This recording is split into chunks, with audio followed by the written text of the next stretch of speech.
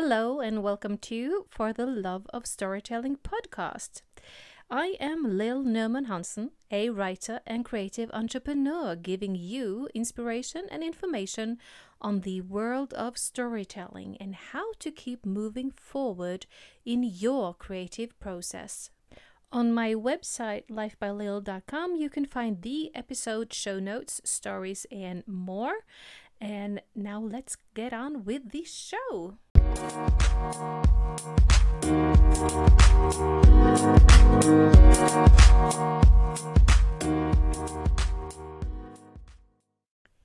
Hello storytellers, this is episode number 20 of For the Love of Storytelling. So today's story is me and my struggle with shame for writing in English. You see, over the last few years, I have been Googling one statement again and again. I found all sorts of classes for writing in English when it's your second language until I found what I was looking for on medium.com. My search was easier to write in English even though it's not your first language. N.A. Turner wrote a story on Medium called Why I Prefer to Write in English Even Though It's Not My Native Language. It was in 2018, and I've read it 5 times. The first time I was just shocked. Wow, really? There's somebody out there like me? And it took me a couple of years actually to really let it sink in and realize this is me. This also applies to me. So I've read other stories he's written over the years, and I was surprised to find he is not English. I know the Dutch have a extensive understanding of English, but to read that he prefers it as the main language of writing excited me. I am not alone. I knew I had found what I was looking for when I read these 4 reasons. He has several more worth a read, so do check out his story. You'll find the link as always on my website. I was about to say my mail address here, but on my website, Life by Lil, that's a double L, lifebylil.com, and you'll find it under the name of this podcast. The podcast has the name as the text. So first of all, he says, love for the pronunciation, tone, rhythm, and possibilities. So I made a comment stating just this in other words. So in a minute, I'll tell you, actually read the whole comment. It was quite extensive. So, but so true. And he was quite pleased with it himself. So the second one is that he studied English since the age of 6. I don't remember when, but for as long as I can remember, I've studied the language where I've had the opportunity. Inspirational teachers was his third point.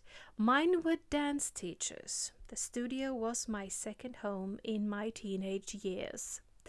The fourth point was he studied in the UK.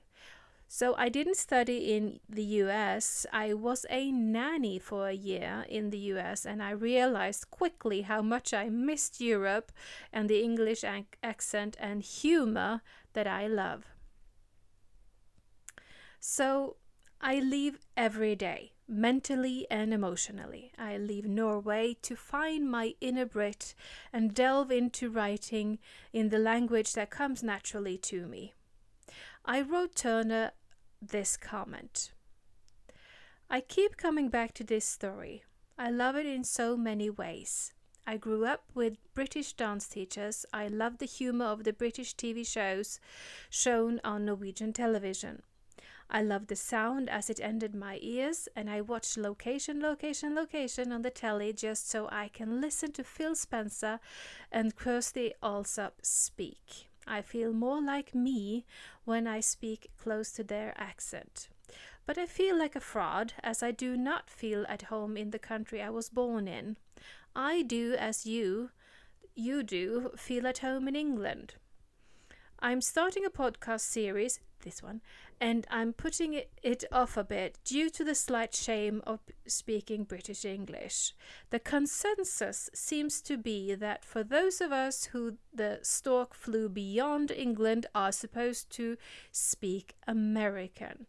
I tried for a full year as a nanny. Never again. It is called trousers, not pants, Julie. So that was my comment. Julie was my mother, my house mother in America, in Wisconsin. So I've been dreading these questions. Who are you to take the easy way out? Why won't you make the effort? Aren't we good enough for you? These are the questions I've never heard out loud, but I've been dreading them from my fellow Norwegians, that they would hop on the offended train and run me over. So 20 podcasts in, this being the 20th, I am thoroughly enjoying speaking in British English. It's not perfect, but I find perfection boring. I love to learn and become skilled, but never perfect. There are a few words who are stumbling out of my mouth. I know who they are. In the meantime, if someone struggles with hearing what I'm saying, they can read the text on my website. One day, the word truths will not sound like truths. In the meantime, I will keep writing and speaking in English and enjoying the journey in my writing and podcasting. Who knows where this will lead?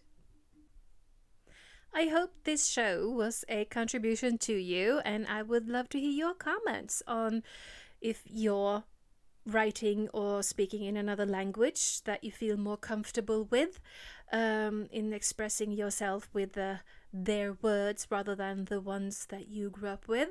So do leave a comment on the show, tweet me, find me on Instagram or Pinterest. You can also email me on, as I started to say earlier in the show, lil@lifebylil.com. That's Lil with a double L. With a comment or a topic you would like me to feature on a future episode. You can also become a patron and support the work I do here on my podcast. It's a daily podcast where we talk more and more about the breadth of storytelling. Tomorrow is episode number 21, where we will be talking on Star Trek and how they impacted science and medicine. I have a list of things that I found that was quite exciting to find. And Fridays will be the regular day where I talk about future storytelling and the impact it has on science.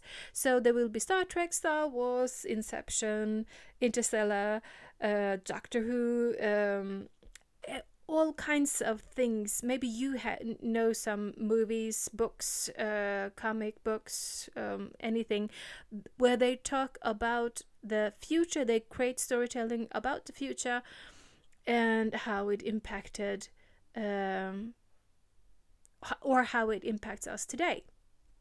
So, this has been For the Love of Storytelling with Lill Neumann Hansen. Thank you for listening and have a most beautiful day. Bye!